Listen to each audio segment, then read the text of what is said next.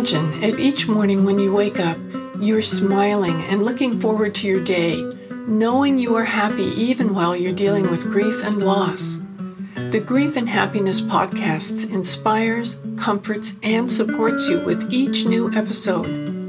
I'm Emily Thoreau-Threat, welcoming you to explore with me your life of endless possibilities.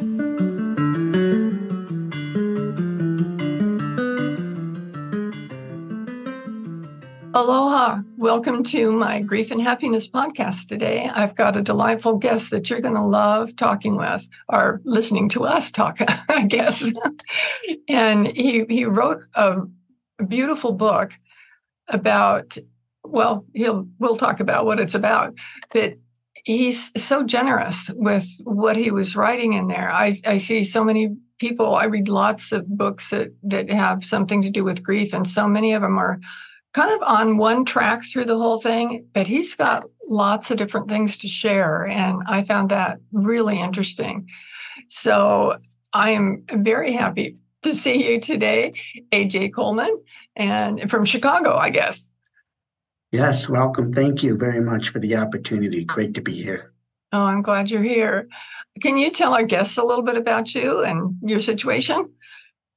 So when I was in grade school, when they asked you to write, where do you see yourself, years later, and, never did I ever phantom that I would be a widower 10, 15 years later, raising a daughter. And I had lost my wife due to a really ugly brain cancer. And I was young. I was 32 at the time of her diagnosis. She was 30. And we had just started beginning life together. And through the years, us trying to fight the disease, it was about a 16-month battle. And we lost. But it's what I've learned is how to move forward in life, find happiness again, and really remain a source of strength for my daughter. I really do believe that we are all have a defined purpose in life and certain life's missions. And I didn't understand what my life's mission was at that time, but now my life mission is to come out and just meet with people like yourselves and just share my experiences, share who I am, and really help put people back into what I call celebration of life with their loved ones. Oh, that's so beautiful. It usually takes a while to get to that point where you can just say, I'm happy to be here and happy to help other people on the way. And I love that. I think that's really beautiful. You've had lots of different experiences along the way to get to this point. And I think one of the things that it's your daughter was so young when your wife died. Mm-hmm. How did you do with that? Did you get support from other people? Did you pretty much stick to yourself? How did you handle that? It was at first a challenge because you're dealing with grief. And then at the same time, my daughter she was only like 16 months old. So she was really not in tune to really understanding what was happening. A lot of what her memories are short-term about her mother, trying to raise her, trying to figure out a career as well, and balancing that out along with the financials that come in from the hospital and the endless doctor bills. I didn't have a support group that I can go to talk.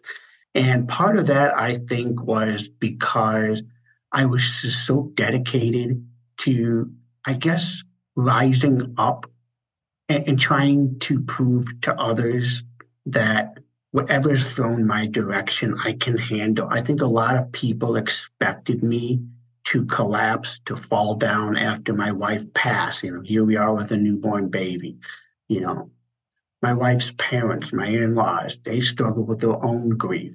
And what happens is in their mind, start replacing their daughter with their granddaughter and have various input into how she should be raised and trying to compensate for the loss. And It was challenging. I did my best. I know I made mistakes. I had a lot of head scratching moments, but when I look back at how far we've come, it was really an experience. And the one thing that I would go back and do again if I had to was find the right support, find people I can talk to who understand what I've gone through and can help me understand what some of the future looks like in terms of raising a child as a single parent.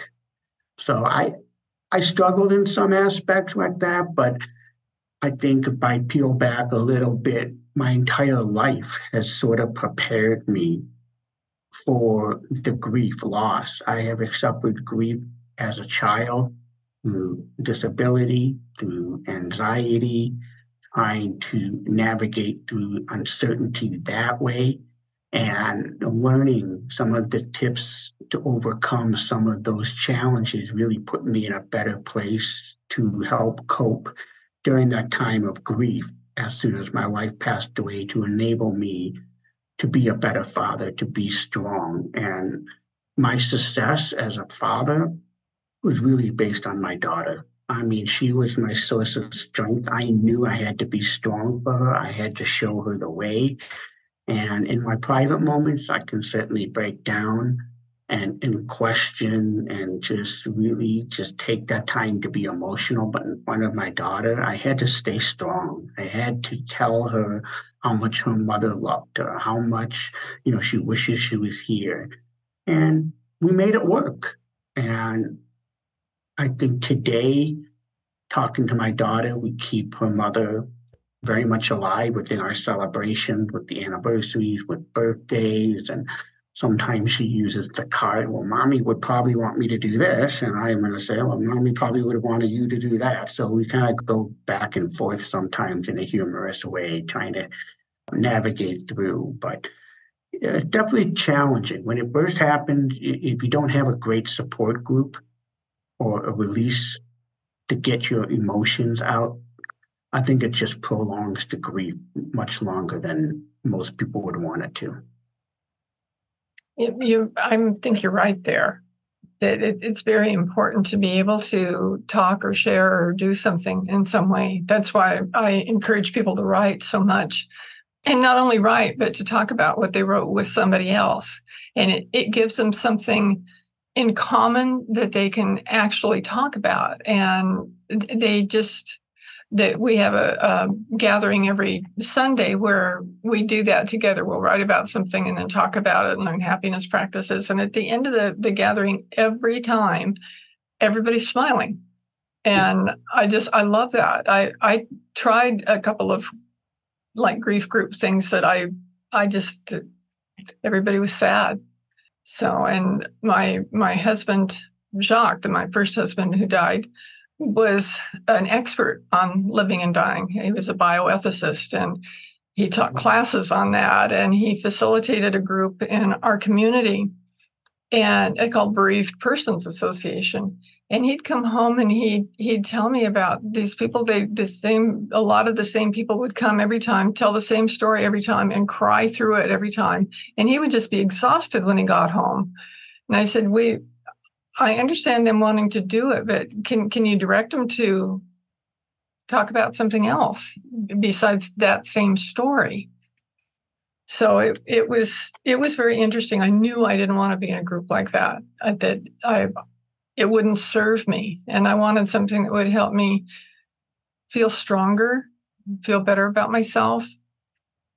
Yeah, I think I would say, key attributes to healing is the closure part. Mm-hmm. When a loved one moves on and how they moved on, whether it's a sudden loss or whether it's just been a progression of an illness of some sort. And in my situation, I did my best to give my wife the best storybook ending. And we spent a lot of time getting her to the right medicine, the right doctors to prolong her life as long as we could. And she lived long enough to see our daughter walk. Oh. And be the first one to see it and call me and say the kid is walking. But at the end, when the time was near, something told me deep in my heart to bring my daughter to the hospital and just let her snuggle up with her mother.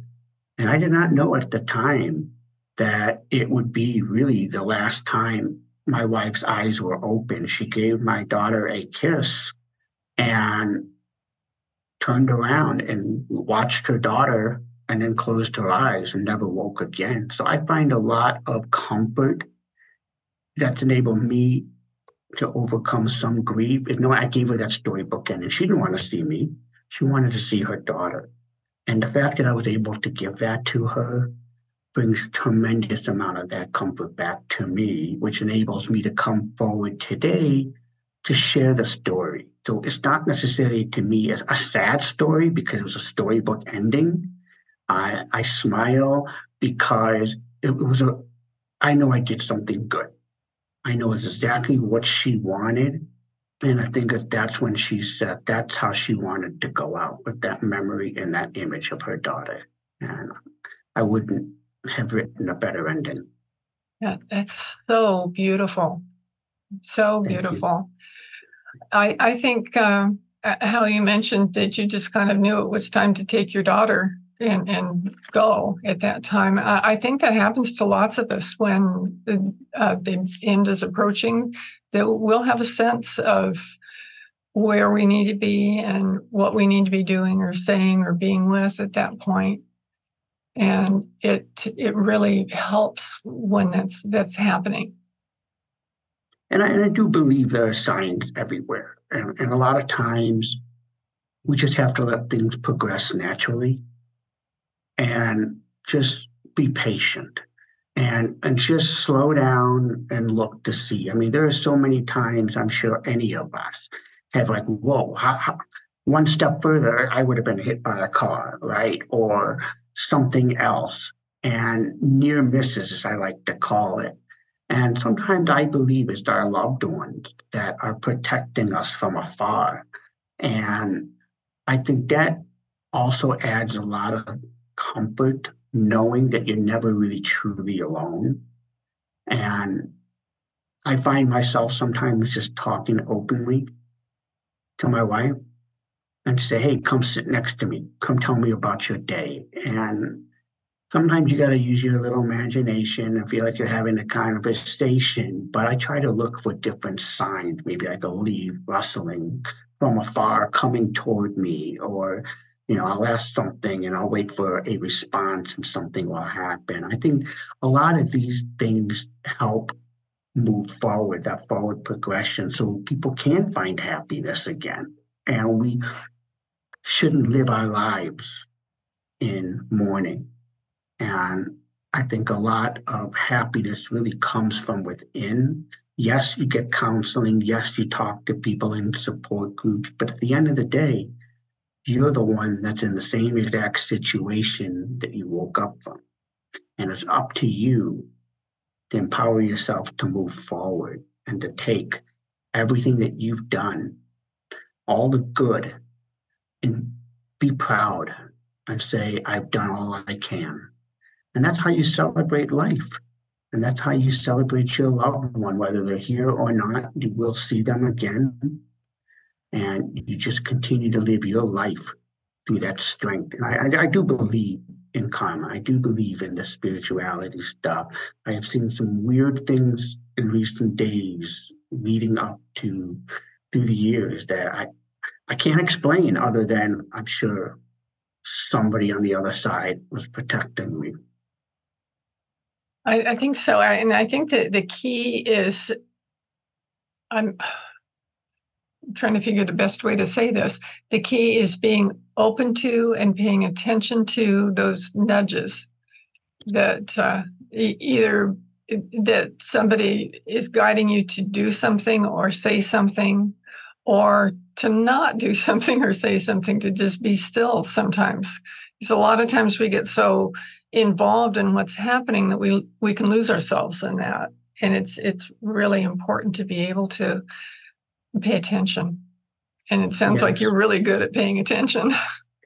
I do. I try to observe, and that goes back to my past where I'm very observant. I look to see and try to anticipate things before it happens. And that's just part of who I am, right? And that's how I'm structured. And when times are tough or challenging, I try to find ways to go around, try to find ways to climb above and to move forward.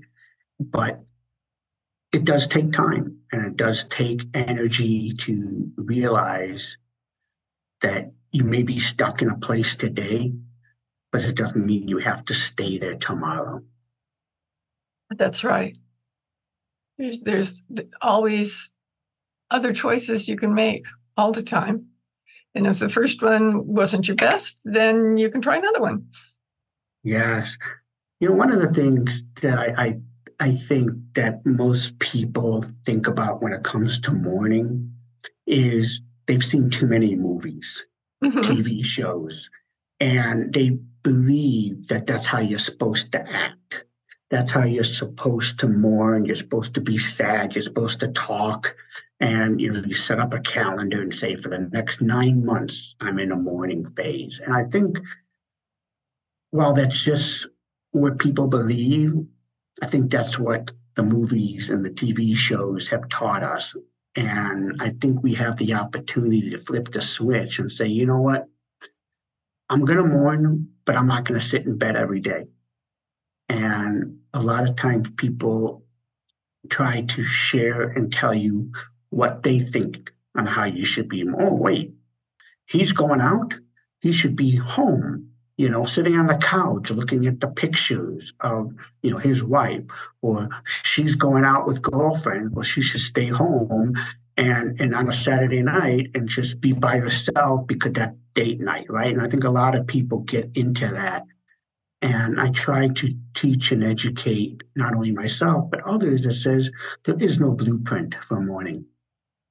You have to go your own marathon race. And people are always going to share what they think. They're going to cheer you on. Some of them may just question whether you're going too fast, too slow. But the finish line is still the same finish line, whether you get there quickly or you take your time. But the key principle in all this is that you're still moving forward. And I think that's really important for that healing process and ultimately finding happiness again. It sounds like you're describing the name of your book. that whole moving forward process is just so critically important. And your book is Keep Those Feet Moving. Can you tell us how it got that title and what that means? I never envisioned writing a book. Those years in grade school and the English class was not my strong point. So if somebody had told me you would write a book, I would have thought that no way.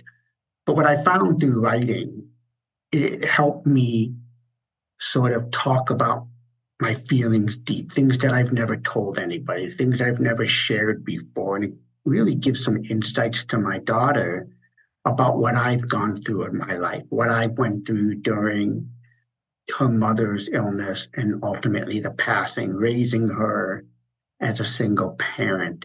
And when it came to deciding a title for a book, I just couldn't figure out what it was. But I had a blog that was also called Keep Those Feet Moving that I had started back in 2013. And how I got the name of it was funny because, when we come into crisis mode, when we get into a particular jam, our first stop is just standing there and just looking around, not knowing what to do. And we look lost and we struggle to take that next step. And the idea was keeping those feet moving is I was actually picking up dry cleaning. And normally I would take a right to go home, but we had train tracks in the area and there was a freight train that was going through the town that I ended up taking left to go the long way around. And I just muttered to myself, you got to keep those feet moving. And then I nearly drove off the road because I'm like, that's it. And it resonated so well with us because it promotes action, it promotes movement. And that, to me, empowers you to heal. It empowers you to look at things from a different perspective. As long as you're moving, as long as you're creating action, you're doing something. And I think that's where people get stagnated and just sitting on a couch, sitting here for extended periods of time. It's okay to mourn, for a period of time, but you can't take that lifetime of mourning. We have our own lives to live. And that's kind of where they'll keep those feet moving. And I make a lot of reference it, just not knowing I do, but it to promote, to empower, to motivate others to just get up and go walk around. Walking is great. And that's kind of what I keep saying, those steps forward. It's all steps. Yeah. And what I'm hearing you say is that you're reminding yourself to keep those feet moving now, to not be stuck.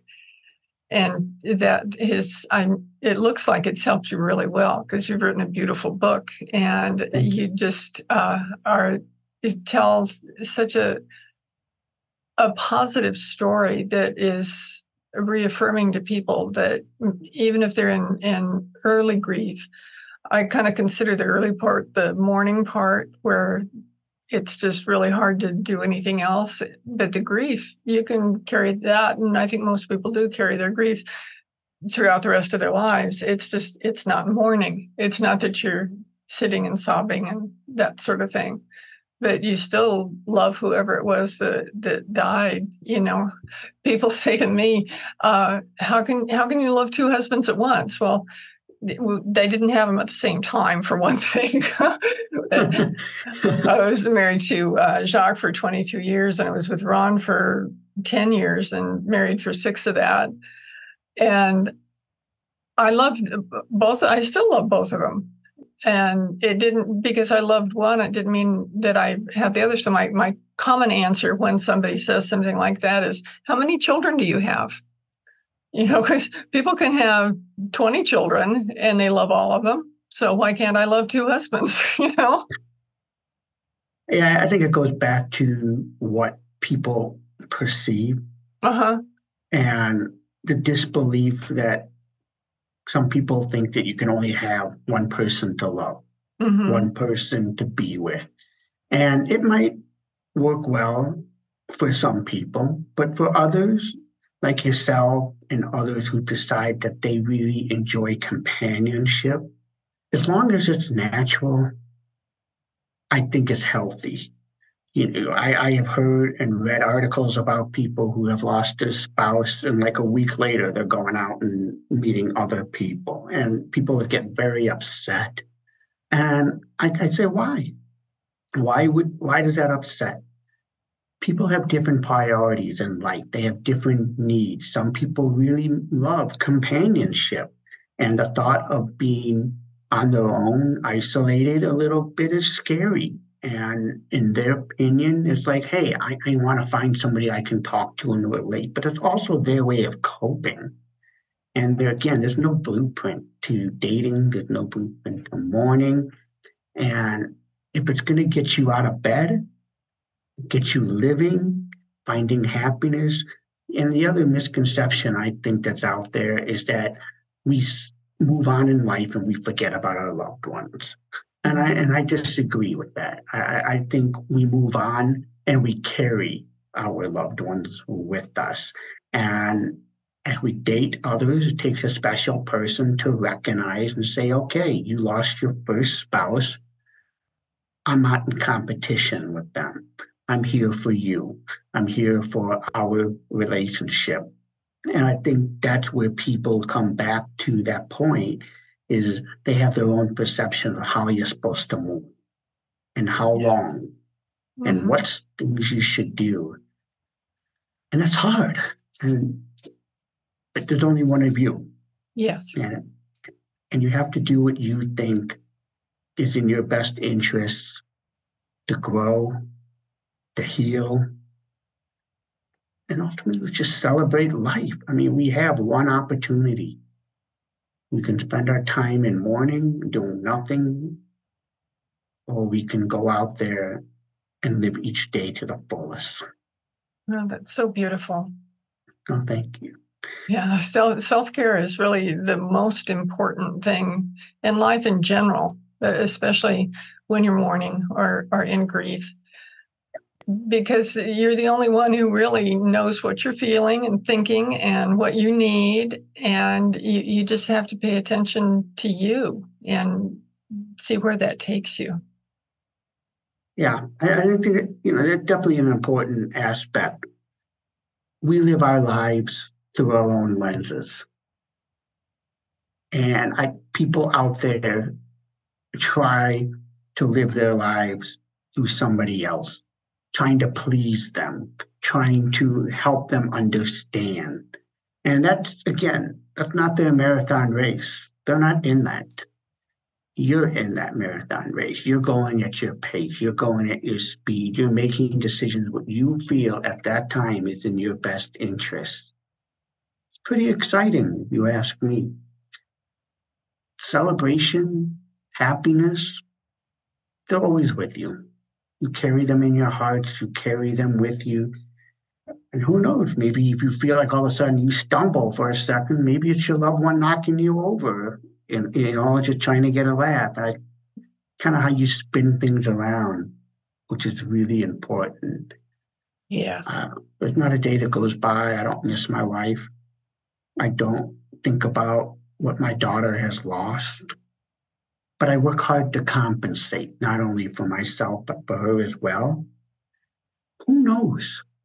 Who knows where we will be tomorrow? But that's why today is important to live. So you can turn and look back and say, I did all I can.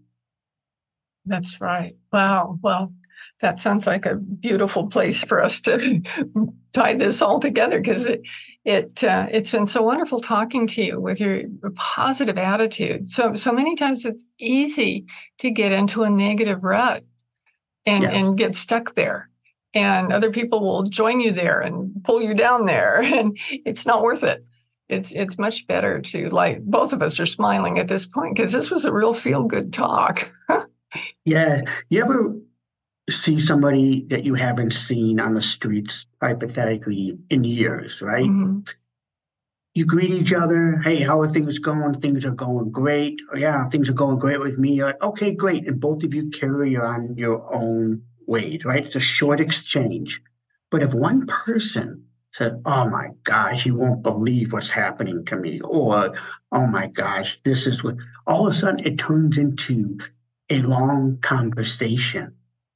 And what happens is it becomes more interesting to somebody else to hear about somebody else's issues. And then when the time you do go apart, that interaction you haven't had for years was now filled with nothing but misery. So that's why I've learned something my grandfather used to say all the time that I've always started picking up in years. When somebody asks, how are things, no matter how challenging your day is, no matter how rough things may seem, or whatever unfavorable news you have found, every day is a good day. That's all he would say, and nothing else mattered. Every day was truly a good day. And he taught me that.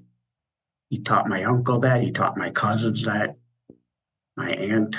People use it, and it really does bring a smile to people's faces. Every day is a good day. Nobody wants to hear about something else. If anything, let me show you how to have a great day. Yeah, that's great. I love that. I'm going to write that down to remember to use that now. So I think that's just perfect. Well, thank you so much for being on. And for our listeners, we're going to have in the show notes more about AJ and where you can get his book. And I guarantee you'll want to read it. You'll be smiling. And it's the hard things are in there too, but that makes the smiles that much richer. So I'm so happy you came on the show, and Thank you for I send my having me. best to you and your daughter and your new puppy. And I Look forward to hearing more from you in the future. Great. Thank you. Looking forward to doing this again. And as always, whenever you're struggling, just know you're not alone. Just keep those feet moving. Ah, perfect. Thank you. Thank you. Aloha. Do you want more comfort, support, and happiness? Join the Grief and Happiness Alliance. Visit my website at lovingandlivingyourwaythroughgrief.com and read my book, Loving and Living Your Way Through Grief. Be sure to subscribe to our podcast, rate it, review it, and binge on all our episodes on grief and happiness. I can't wait to welcome you back to another episode